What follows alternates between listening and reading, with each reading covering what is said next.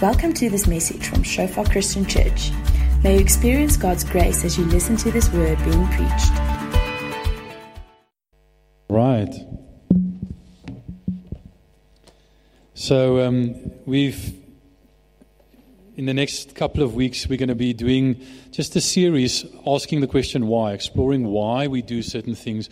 So, it often happens that we do certain things, but we either forget or we don't fully understand why we do them. And then we don't do them as well as or as consistently. We're not as motivated to do them as we would be if we really understood why we do them. So it's important to sometimes just stop and ask the question, why do we do the things that we do? So all too often we fail to do the right things, or we fail to do things right, all because we fail to understand why we need to do those things. And so in the next couple of weeks, we're just going to stand still and explore a bit, why are we doing certain just basic things that we take for granted. So last week we spoke about why do we do small groups, and this week we're going to talk about why do we do large groups, why do we meet like this in public worship services, why is it important? And obviously, it's a big topic, so I won't be able to give you all the answers why, but at least, hopefully I can point you in the right direction with that. So maybe I can start with a testimony. Becca, can you come forward? She said she'd share a testimony with us, and just,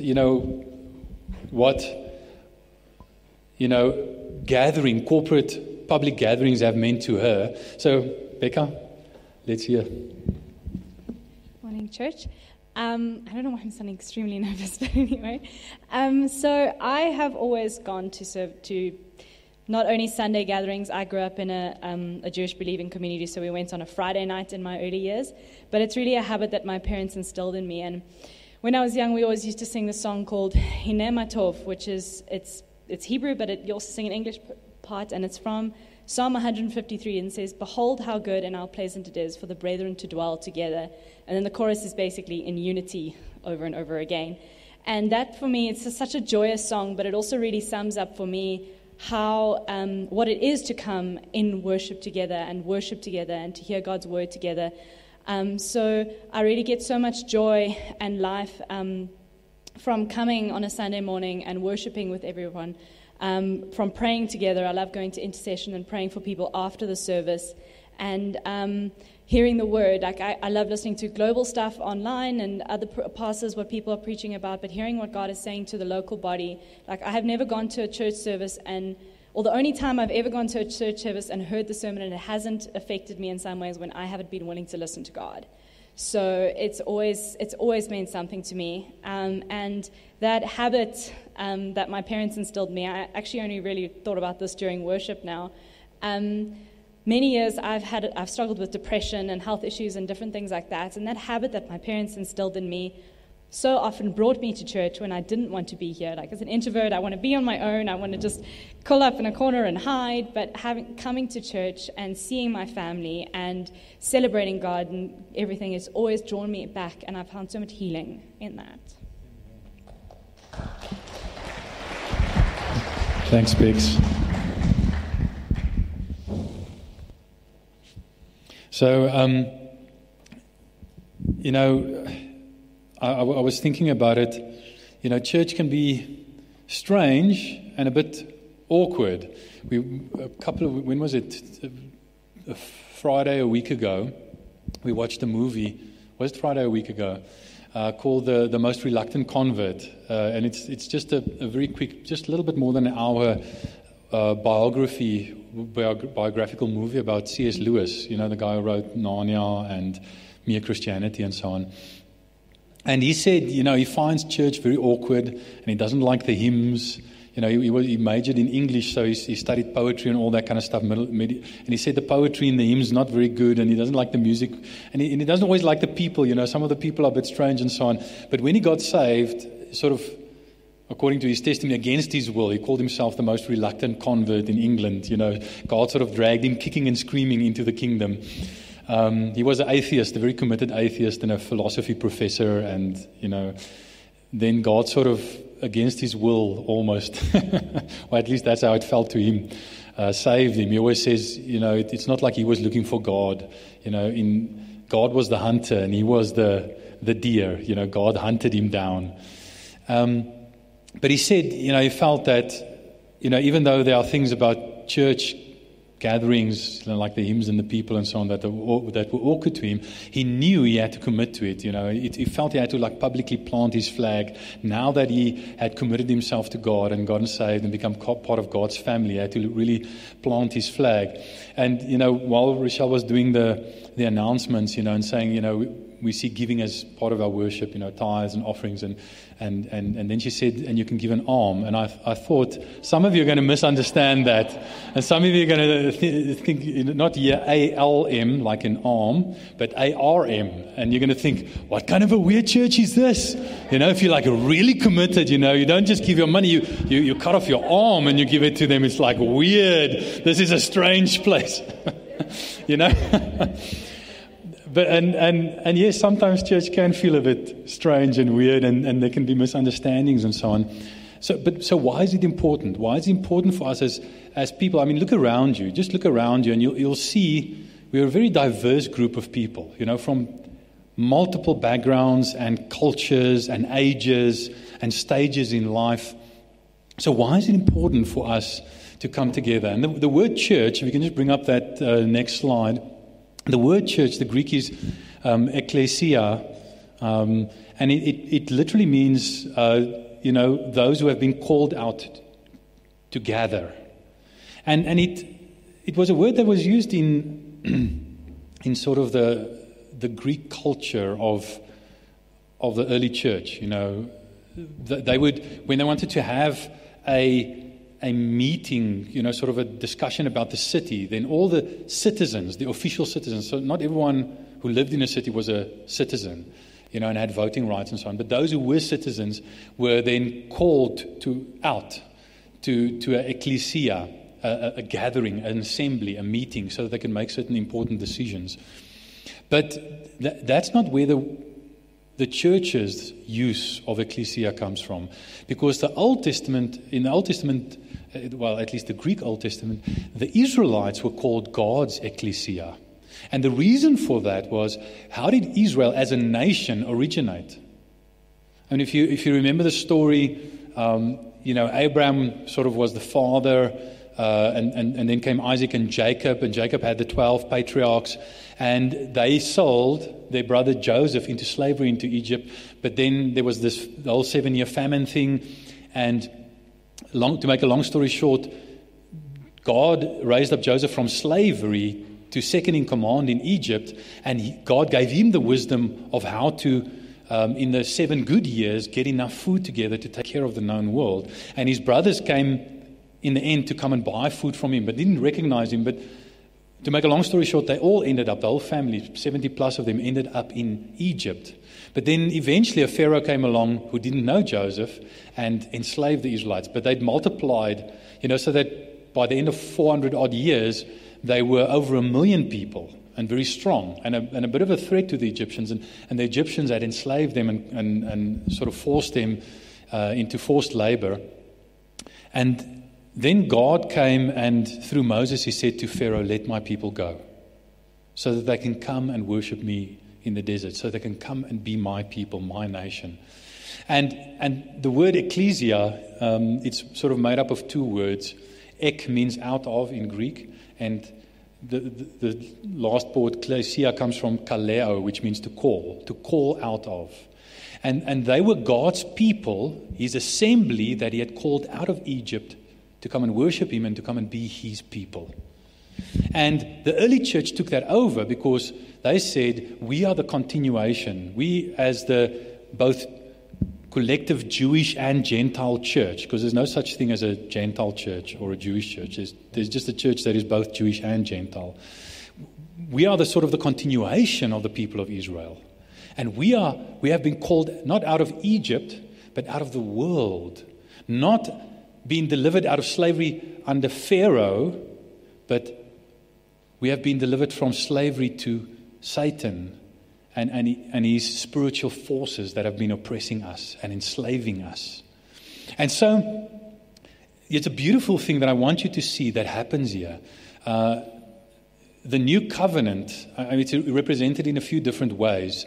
It's represented as the new creation. It's also represented as the new kingdom, and Jesus as the Son of David who sits on the throne. But it's also represented as the new Exodus, and Jesus is the prophet like Moses who leads the new Exodus. Okay? In other words, one of the reasons why we scatter to go into the world and be salt and light there, and be the representatives of Jesus there, and make a positive contribution and love people and sort of represent the new creation there, is so that after we've scattered, every week we can gather again. And every week we're basically reenacting the new Exodus. Every time you come to a public worship service, you are reenacting what the Israelites did in the Old Covenant and what God has been doing throughout the church age, gathering His people into a new Exodus. And we're gathering in defiance to the oppression of the world and the brokenness of the world and the captivity of the world, and saying, we are leaving the world. Come with us. And you remember when the Israelites left Egypt, it wasn't just ethnic Israelites who left.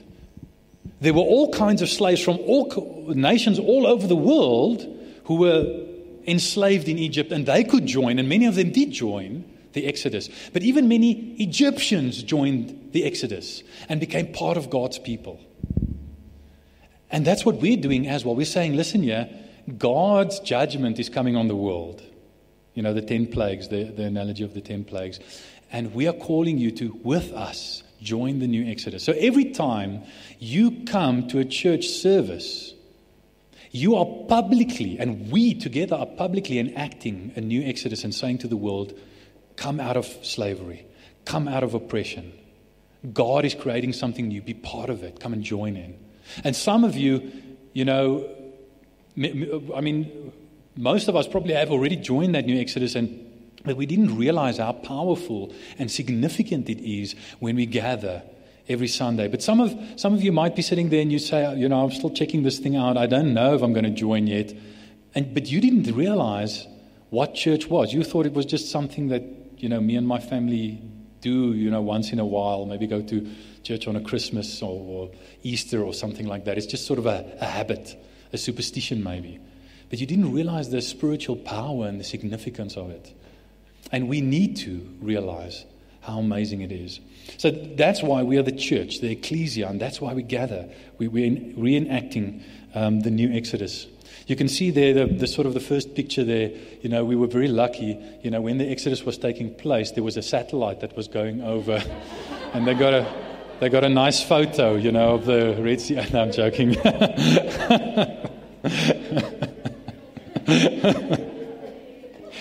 Yes. And another reason. So one of the reasons why we gather publicly is because we're the ecclesia, we're the called out ones, God's special people. But another reason is and this is sort of a reason that sort of envelops all the other reasons and includes all the other reasons as well, is because it's biblical. I remember a couple of years ago, a very good scholar, one that I really respect and I've learned a lot from, came to, someone organized him to come to Joburg, and he had lectures for like a week or so, and I attended the lectures, and they were very good. But then at some stage, I think we were having coffee, and I was sitting sort of at the table with him and a few other guys, and he mentioned, that all the churches in the New Testament were house churches. And I sort of thought about that for a moment, and eventually I started asking him about it. I said, why do you say that? And he said, well, it's just, that's the reality. They were all house churches. There weren't any big gatherings. And I said, whoa, are you sure about that? So we had a bit of a discussion, and I took him through a few of these scriptures. Now remember, this is a really good theologian, an Orthodox theologian, and one I respect. So I took him, for instance, Acts 2 verse 46 and 47 says, and day by day attending the temple together and breaking bread in their homes. Now remember the homes part, the small group part, I spoke about that last week. Please listen to that sermon, because these two, the large group and the small group, are both equally important. Both are essential to church. So I said to him, yes, there the homes are, but there's also the temple. There's the small groups in the homes, but there's also the big group in the temple. They receive their food with glad and generous hearts, praising God and having favor with all the people. Now, if they only met in their homes behind closed doors privately, there would have been no public testimony so that the people could have favor on them. But because they gathered in the temple also in a big group, an open group, a public meeting, the whole Israel or the whole Jerusalem could see them and have favor on them. So it wasn't just one or the other. And the Lord added to their number day by day those who were being saved. And the pattern continues throughout Acts. In Acts 5 verse 42, it says, still about the Jerusalem church, and every day in the temple and from house to house, they did not cease teaching and preaching Jesus as the Christ. So once again, you see both those, the temple and the house. Big group in the temple, large group in the temple, small groups from house to house. Both of those. And then in Acts 20, now this is outside, this is in the Gentile world. I can't remember, where was this? In Ephesus, somewhere around there. So this is no longer even in Jerusalem or in Israel. This is in the Gentile world. Paul talks about how I did not shrink from declaring to you anything that was profitable and teaching you in public, large group, and from house to house. Can you see the same pattern? Public, big group meeting, small group meetings from house to house. Also in Acts 19 verse 9, at some stage Paul, I'm not even mentioning this, but Paul his modus operandi was he would go to the synagogues, which was a big group meeting where the Jews would meet. He'd go and preach to them as long as they would have him and tolerate him preaching the gospel to them. But then, as it happened here in Acts chapter 19, at some stage they sort of grew tired of him and grew resistant and started, resisting Paul and Barnabas and their preaching of the gospel, or Paul and Silas and their preaching of the gospel. And then it says here in verse 9 of Acts 19, but when some became stubborn and continued in unbelief, speaking evil of the way, the way, by the way, is the way of the new Exodus. I'll make a way in the desert. That comes from Isaiah, chapter 40. So the Christianity was called the way because it was recognized as the new Exodus. The way in the desert, the way to the promised land, metaphorically speaking. So speaking evil of the way before the congregation, he withdrew from them and took the disciples, those who had accepted the gospel and been converted, with him, reasoning daily in the hall of Tyrannus. So part of what he did was he took them from a synagogue, big group meeting, to the hall of Tyrannus, another big group meeting, and he continued to teach them the gospel and the word of God. So, I shared all of this with this theologian. I said to him, those are just a couple sort of representative scriptures that show that clearly there were not just house churches and Christians meeting in houses. Yes, there were a lot, and that's very important. But there was also big group meetings in the temple and in the hall of Tyrannus and all kinds of other, even the synagogue for that matter. But he just, and I couldn't understand this because I really respect this guy. He just basically dismissed it and no. We know that all the churches in the New Testament were house churches. There weren't any big churches. I'm like, 3,000 people got saved on Pentecost, and they taught them, you're not going to just, the apostles, they taught them specifically the apostles' doctrine. They're not going to go from house to house, in groups of 20 or 30 and just teach 3,000 people like that. It was in the big group, that a lot of that teaching took place. But he just sort of dismissed that, and I couldn't figure that out. It just didn't make sense to me. And then later on, I heard from a mutual friend of ours that this theologian, this preacher, had been a pastor in a church, in quite a big church, and he'd been really badly hurt in that church. And he'd obviously gotten seriously hurt and offended, and he'd sort of, because of that, said, no, I don't believe in big church anymore. I just believe in house churches. And, I thought that's so telling. So often, when we get hurt because something has been abused, we reject something because it's been abused. And church has been abused and will be abused. There's no perfect church. Like Charles Spurgeon, said to this one guy who came to him, he said, I'm looking for the perfect church. And Spurgeon said to him, listen, our church is not the perfect church. We have lots of imperfect people here, lots of sinners who are saved by grace and who are in the process of being sanctified. Yes, they've already been perfected spiritually, but, in reality, we are still in the process of being made holy. So please don't join our church. And may I ask you to please, if you do find the perfect church, don't join it because you'll just mess it up. Because once you join it, it won't be perfect anymore.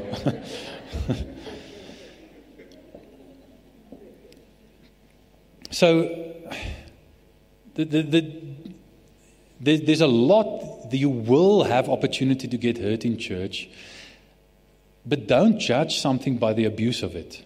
Just because there are imperfect people like you in church who are going to hurt you, inevitably, who are going to let you down and disappoint you, inevitably, don't give up on church. I mean, let's be honest, the Bible, where's my Bible? The Bible has been abused terribly. But we're not going to say, there are so many cults and sects that base their teachings on the Bible, therefore I don't believe in the Bible anymore. You don't judge something by the abuse of it. And just because we in church get it wrong, some of the time, even often, doesn't mean that we should stop believing in church. But the temptation is there, and this theologian fell for that temptation. It's like, when you're struggling at school. I remember hearing a story about a young man, went to school sort of during my time, and he was really struggling in school. He wasn't academically that strong, and he was struggling and not doing well in the tests, and he was a little bit ill-disciplined. So he got, in our days you still got cuts, you still got a spanking, and he was really upset about that, not enjoying school, and so he came to his dad and he said, I don't believe in teachers anymore. Because I'm constantly experiencing the sharp end of the stick. I'm sure it's not a pleasant experience to me. And so often that can happen. You have an unpleasant experience in church and you say, I don't believe in church anymore. And that's what this theologian had done. But the reality is the biblical pattern is there. Both in small groups and in big groups, we should continue to gather. Then another reason why we should go to church, let me just read for us from Ephesians 4, verse 11 and 12. In fact, I just want to read verse 3 as well. It says, maintain the unity of the Spirit in the bond of peace. And verse 11 says, and he, that's Jesus, gave the apostles, the prophets, the evangelists, the shepherds and teachers to equip the saints for work of ministry, for building up the body of Christ, until we all attain to the unity of the faith and of the knowledge of the Son of God, to mature manhood, to the measure of the stature of the fullness of Christ. Now that's a whole mouthful there, but every two things that scripture talks about. It talks in verse 11 about the mentors that were given so that the saints, and that's all of us, all of God's holy people, can do ministry. So the mentors are given to equip the saints for ministry until we all come to maturity. Okay? Now, so it talks about two groups there. It talks about the saints who do the ministry and the mentors who equip the saints to do the ministry. Now, there's two things that you have to hold in tension here. The first thing, which we believe very strongly in, is that every member is a minister. I say this often, based on Peter's letter. We are not a kingdom with priests. We're a kingdom of priests. In other words, everyone who's in the kingdom is a priest and should do ministry. Every member should be a minister. Martin Luther and the guys sort of, to correct the Middle Age Roman Catholic Church, spoke about the priesthood of all believers, because the Middle Age Roman Catholic Church, and I think even today Roman Catholic churches talk about priests, as in the clergy are priests, implying that the rest of the people are not. The laity are not priests. And the Reformers said, no, that's wrong. We believe, based on the Bible, in the priesthood of all believers, and every member is a priest and therefore a minister. So that's the one side, and that's especially why we need small groups, is because small groups is the place where everyone can minister. In the larger group, it's not practical for everyone to minister. So you have the members who are ministers, but then you also have the mentors, the apostles, prophets, evangelists, pastors, and teachers. And not everyone, I mean, Paul even says that in for instance, in 1 Corinthians, not everyone is apostle, prophet, evangelist, pastor, or teacher. Not everyone is a mentor, if I can put it that way. The mentors are given to equip the saints to do ministry. Now, I see this scripture, Ephesians 4, being misused quite badly. You know, even by us in the charismatic church who believe in it. So people will say, no, do this little test and it'll show you whether you're a prophet or an apostle or evangelist or a pastor or a teacher. And that completely misses the point of the scripture. Because firstly, the scripture says that not everyone is part of the fivefold ministry, but it says that everyone is supposed to receive from everyone in the fivefold ministry. So you're not supposed to say, oh, I'm a prophet or I'm an evangelist, so, you know, this is what I focus on. No. You're supposed to receive ministry. And I, even as a pastor and a teacher, I'm supposed to receive ministry from apostles, from prophets, from evangelists, from pastors and teachers, because only if I receive fivefold ministry from all the fivefold ministers will I be equipped effectively and sufficiently and thoroughly to do the work of the ministry. So this whole thing where you write a little test and like, oh, I'm teacher orientated or I'm this orientated. No. You're supposed to receive from all of them. You're not supposed to be one orientated. The fact that I'm part of the fivefold ministry and I'm a teacher doesn't give me an excuse to not preach the gospel. I must learn from evangelists to preach the gospel, and I have. You know, guys like Ray Comfort and Timothy Keller and so on. I've learned a lot about them, and I respect them for how well they preach the gospel. I'm like, I need to learn to do that. Maybe I'm not as natural in that as they are, but I have to learn from them to do that. Maybe I'm not like the most pioneering person, you know, because apostles are people who break new ground, who plant churches and who reach new nations. So you're an apostle, like Peter was the apostle to the Jews. Paul was the apostle to the Gentiles. You're an apostle to a people group. I'm not naturally the most pioneering person, but I have to go and learn from those guys how to plant churches and be part of that. But much of that equipping happens in the big group so that the ministry of every member can happen in the small group. It's not practical that the apostles can teach the apostles' doctrine in little small groups, you know, to thousands of people all across the city of Jerusalem. That happened primarily in the big group in the temple. And then they sent these people that they've equipped in the temple, in the large group, with the apostles' doctrine, etc., and sent them to the small groups and said, now go and minister. Does that make sense? So if you neglect the small groups, then every member won't be able to be a minister.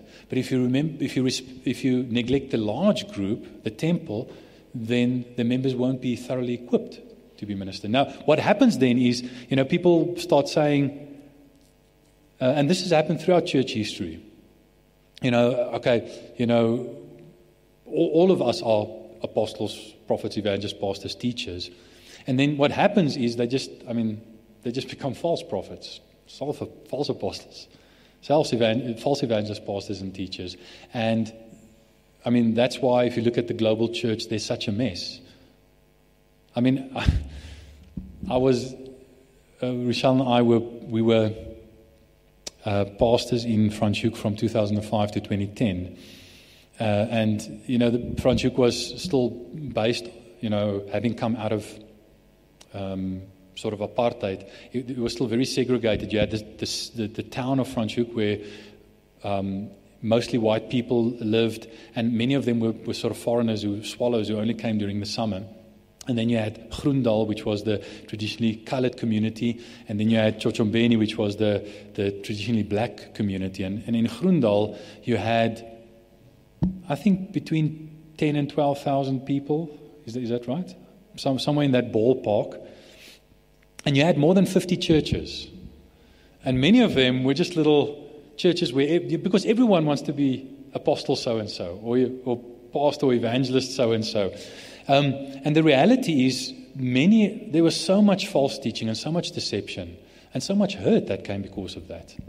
Because of people who are self-appointed leaders, not people who have been recognized by the church and anointed by God to do that. So every member is a minister, but there are people who are appointed specially and trained to equip the saints for the work of ministry.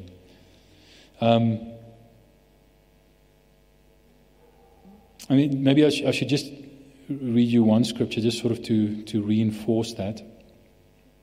In 1 Timothy 5 verse 17, Paul's talking about elders. So elders obviously is a subgroup of more experienced, wise leaders in the church. And he says, let the elders who rule well be considered worthy of double honor, especially those who labor in preaching and teaching. So what he's saying is not even all the elders do preaching and teaching. So we have to recognize that there are people who are specifically called for that.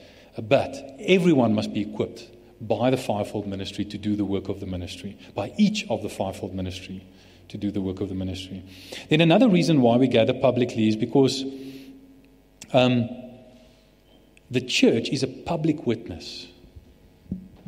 I mean, if you look at 1 Corinthians 14, verse 23, it says, if therefore the whole church comes together. Now notice here, he's talking in the context of sometimes the church comes together, but it's not the whole church that comes together in one place. In other words, the church comes together, but the church is coming together in small groups from house to house. But then there are some times when the whole church comes together in a large group. You know, in Jerusalem it was in the temple. In Corinth it would have been somewhere else, but some other public gathering. And he says, and all speak in tongues, and outsiders and unbelievers enter. Will they not say that you are out of your mind? So these are clearly open public meetings, not sort of private behind closed doors in a house, but open public meetings where the public is invited in and is welcome. So outsiders can come in. In other words, a church must have large public meetings where outsiders can come in. It is a community where there's a clear line between those who are part of the community and those who are not. But those who are part of the community, it's an open community in the sense that it's a community that's constantly inviting people in. Constantly inviting people in. And the people come in, get exposed to the community, hopefully experience the love of the community, hear the truth of the gospel, which says that you cannot earn your way into this community. The only way to get into this community is to receive the free salvation that God offers you. Now, there are many misconceptions about how you become part of the church. You know, I was sort of raised in the Dutch Reformed Church, and I just thought I was saved. Because number one, I was christened as a little baby, and I was raised in a Christian family. And it took me a while to realize that, you know, being raised in a Christian family, in a Christian home, doesn't make you a Christian any more than, you know, being born into a Christian family doesn't make you a Christian any more than being born in a garage make you a motor car.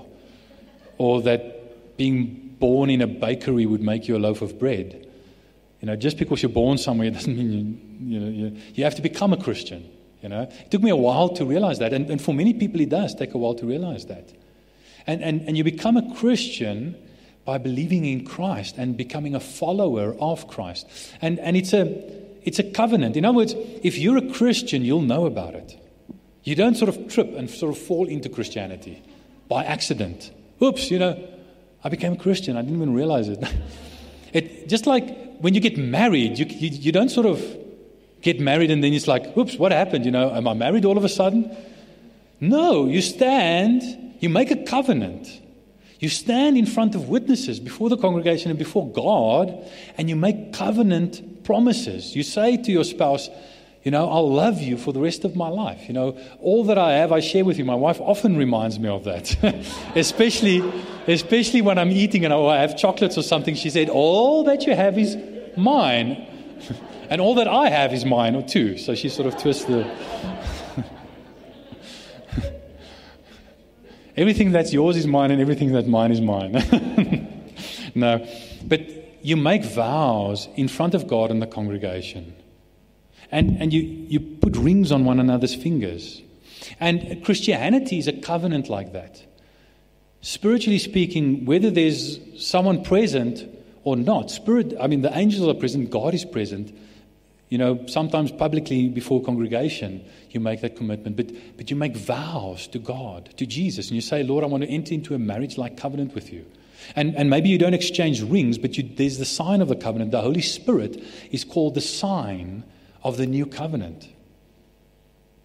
And you're not going to become a Christian without knowing about it. And as you do, you're saved not only into a relationship with Jesus, but into a relationship with His church, which He calls His body, the body of Christ. When Saul, who at that stage, before he became Paul the Apostle, was persecuting the church. He was killing people, throwing them in prison and so on.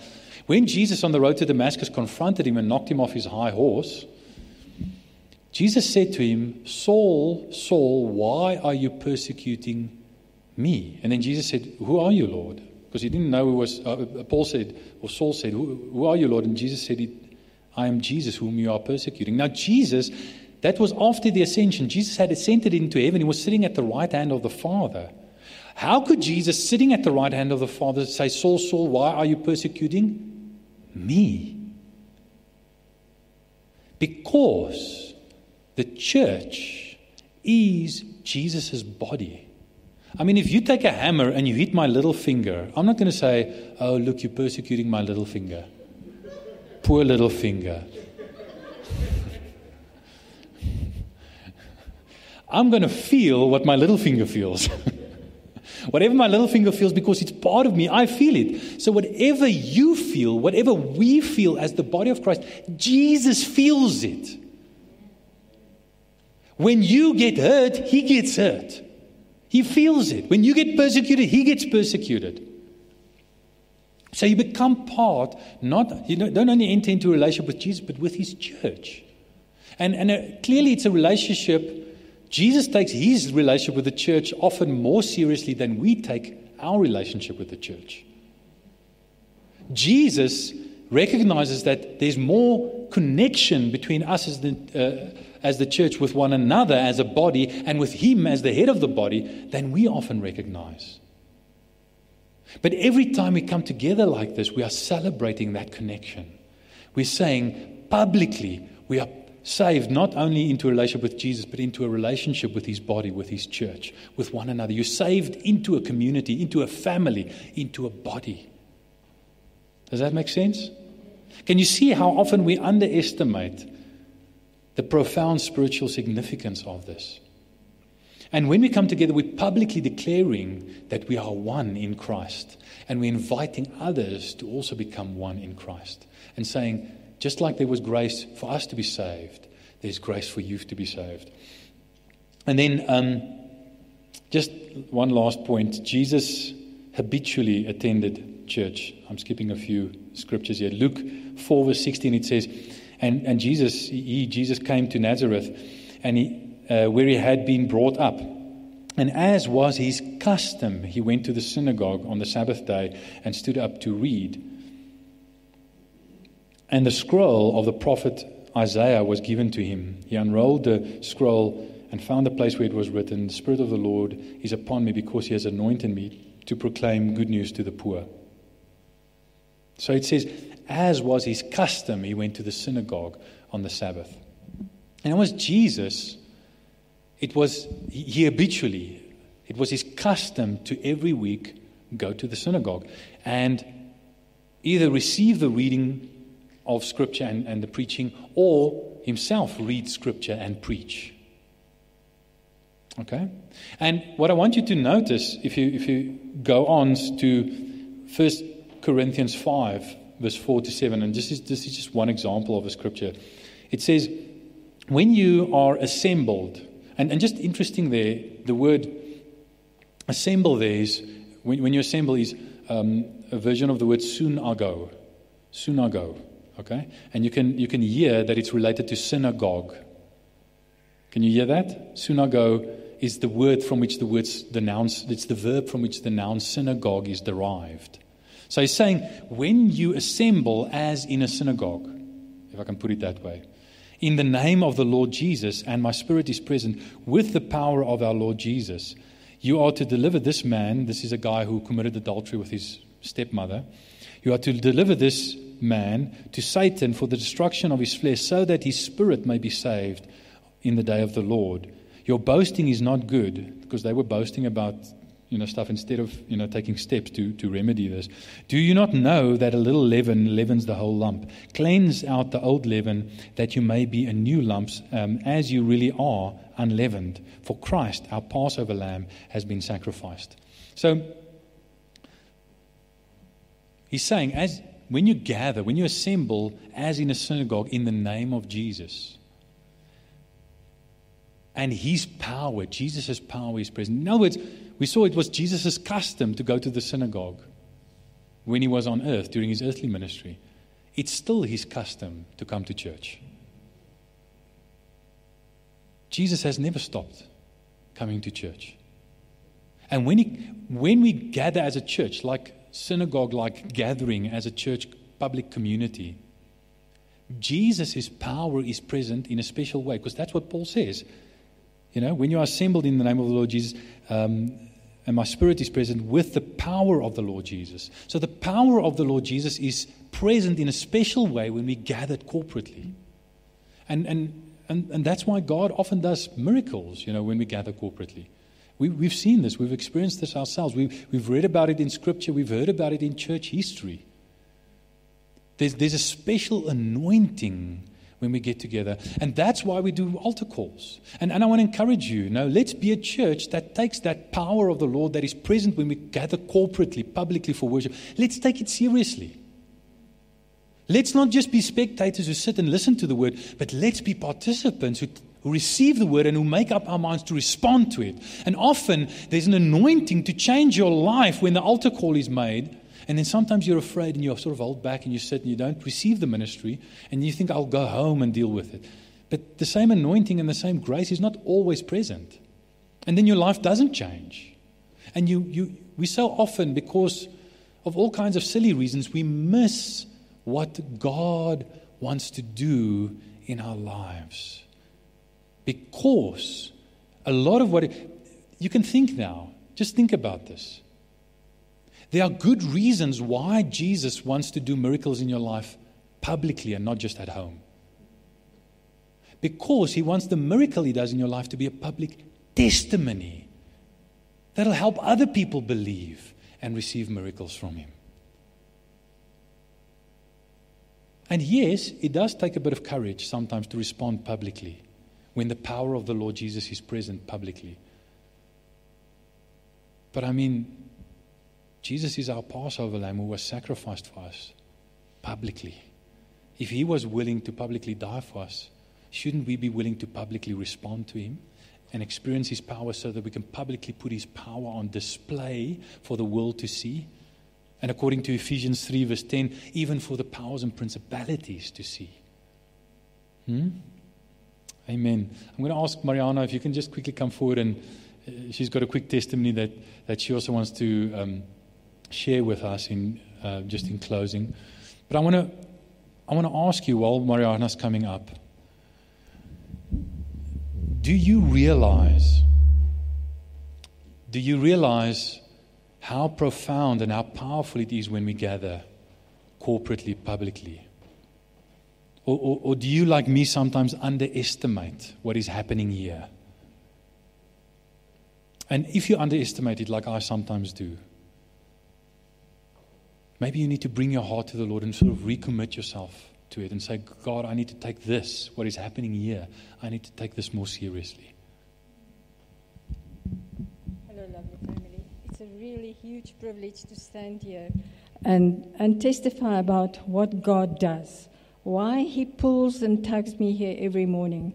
As he was talking, it was almost like God was unleashing a word. It's like a spiritual magnetic field. I have no control over it because I was brought up in the same type of household as Becca was and as Henny was. And I thank God for my parents.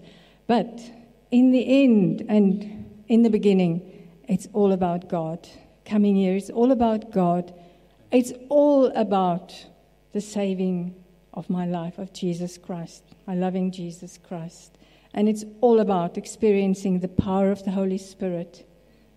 When you people lead and we contribute and we participate in this corporate blessed praise and worship, there is no better place to be on a Sunday morning but here.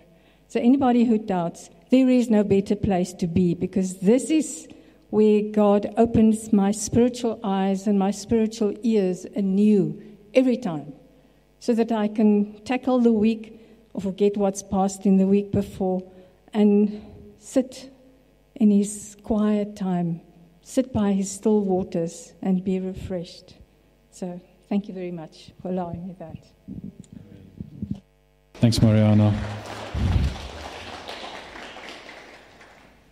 So I want to read you something that I discovered online. It was a lady, Frances Ridley Havergal, a British hymnist, who, I think it was in the 1800s somewhere, made a list of 8 reasons for going to church, even on rainy days. Okay, I like the 8th one. I think you're going to like it as well. The first one is, she said, God has blessed the Lord's Day, making no exceptions for stormy days. Number 2, I expect my minister to be there. I'd be surprised if he stayed home for the weather. Number 3, I might lose out on the prayers and sermon that would have done me great good. I mean, just think about this for a moment. Sometimes you go through a difficult week. You maybe didn't attend church, you didn't go to small group. Think about how often maybe you missed the very word you needed, the wisdom you needed, the encouragement you needed that would have taken you through that week because you just weren't there when God was giving it. You didn't position yourself to receive it. And so often, I mean, we've all done that. So there's no condemnation if you've experienced that, because we've all done that, you know. And then something that God would have wanted to prepare us for in the week, a difficult week, we really slogged through it and it was terrible, whereas it could have been a victory and it could have grown our faith, because we could have looked back and said, well, actually on Sunday, God, through the Word, prepared me for this. And yes, it was difficult, but I could make it through this week because of what God, and your faith in God would have been encouraged. But then you missed out on that opportunity. So, number 4, she says, for any important business, rain doesn't keep me home. And church attendance is, in God's sight, very important. I mean, you won't miss a meeting at your work because it's raining, for instance. I think that's sort of what she's trying to say. Number 5, she says, bad weather reveals on what foundation my faith is built. It will prove how much I love Christ. True love rarely fails to keep an appointment. And what we can know is we have an appointment here, not just with one another, but with Jesus. He's present here. We're entering into the fellowship of the Trinity when we gather like this, or when we gather like small group. God never misses that appointment with us. And if we love Him, we should try as our level best to keep that appointment with Him as well. Number 6, those who stay at home from church because it's rainy frequently miss on fair Sundays too. I must not take one step in that direction. You know, it's just like gathering becomes a habit, so neglecting to gather also becomes a habit. Number 7, the Bible contains a special promise that where 2 or 3 are gathered in Christ's name, He will be in the midst of them. We read one of those promises in 1 Corinthians 5. And then the one I like most, number 8, is she says, I don't know how many more Sundays God may give me, and it would be poor preparation for my first Sunday in heaven to have missed my last Sunday on earth. I like that. What I want to leave you with is what we are doing here is more significant, more profound, and more powerful than we realize. Just by being here, you are making a public testimony. You are part of the new Exodus. You are leading. You are saying, come with us. Come with us. We're leaving the world and we're entering God's new kingdom, which He will ultimately consummate when Christ comes again. The kingdom has already started. It's already inaugurated. It's not yet consummated, but we're part of it. Come leave this world. Leave it behind. Come and be part of what God is doing. And it's powerful. More powerful than we realize. And right now, God's power, the Lord Jesus' power, is present in a special way to tweak your heart. So let's stand and let's respond to that.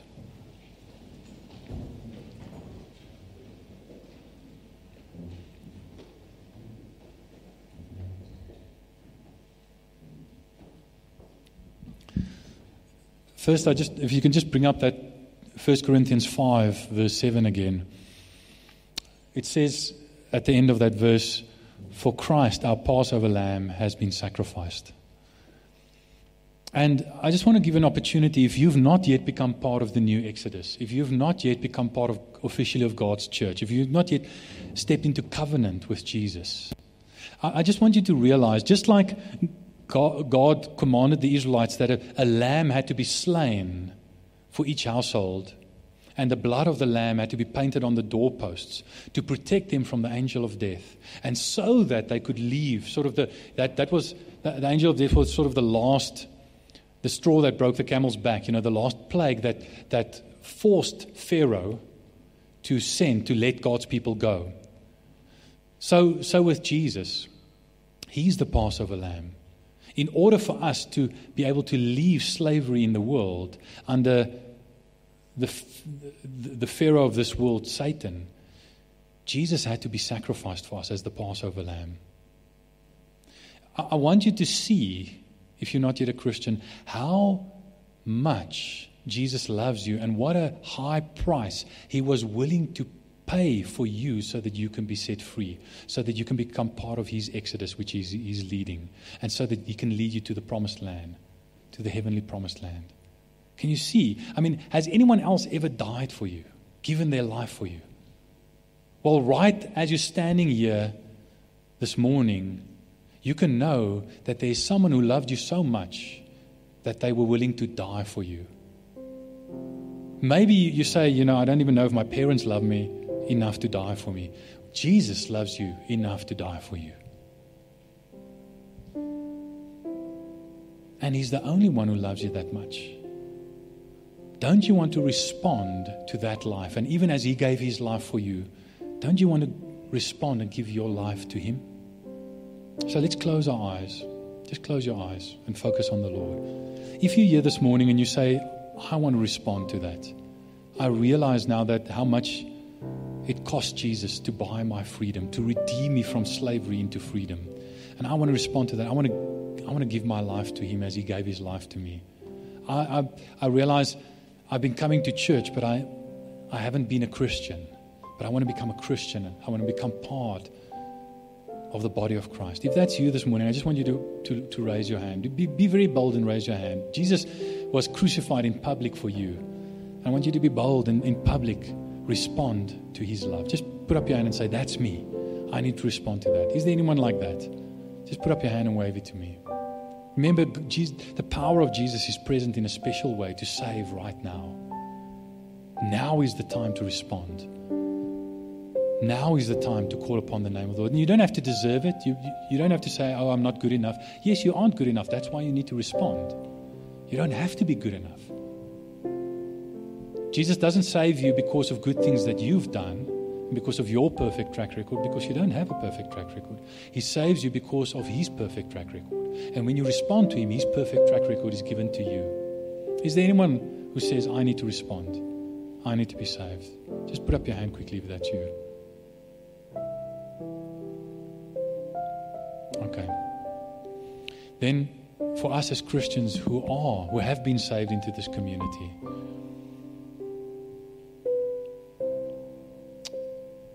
probably all of us to some extent underestimate what is happening here right now. And I want you to write now things that have in the past kept you away from fully committing to this community, to gathering with this community, and to experiencing the benefit of that gathering, and to be part of the witness of that gathering. Anything in your heart that has either prevented you from doing it or from doing it as well as you should, I just want you to bring that to the Lord as a Christian and say, Lord, I repent of this. Please remove this from my heart. Please help me to change the habits that have kept me away from this public gathering and this public witness. Just in your own words. Just going to give you a minute or two to bring your heart before the Lord.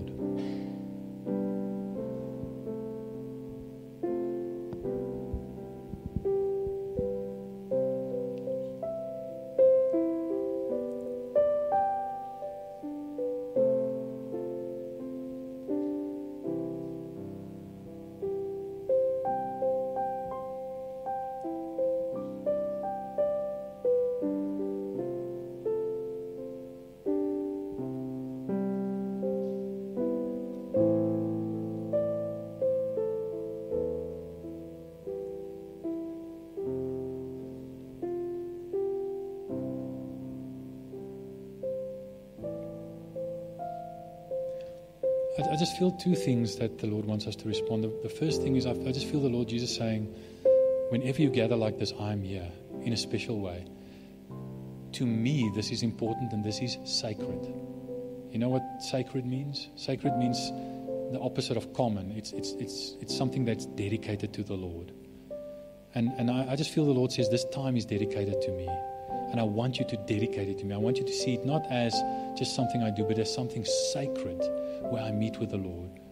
And if you haven't yet done so, I just want you to consecrate in your heart this time as sacred to Him and say, God, Sundays, I'm going to make time because it's sacred. I'm going to make time to gather with your people whenever I can. So just in your own heart, in your own words, do that.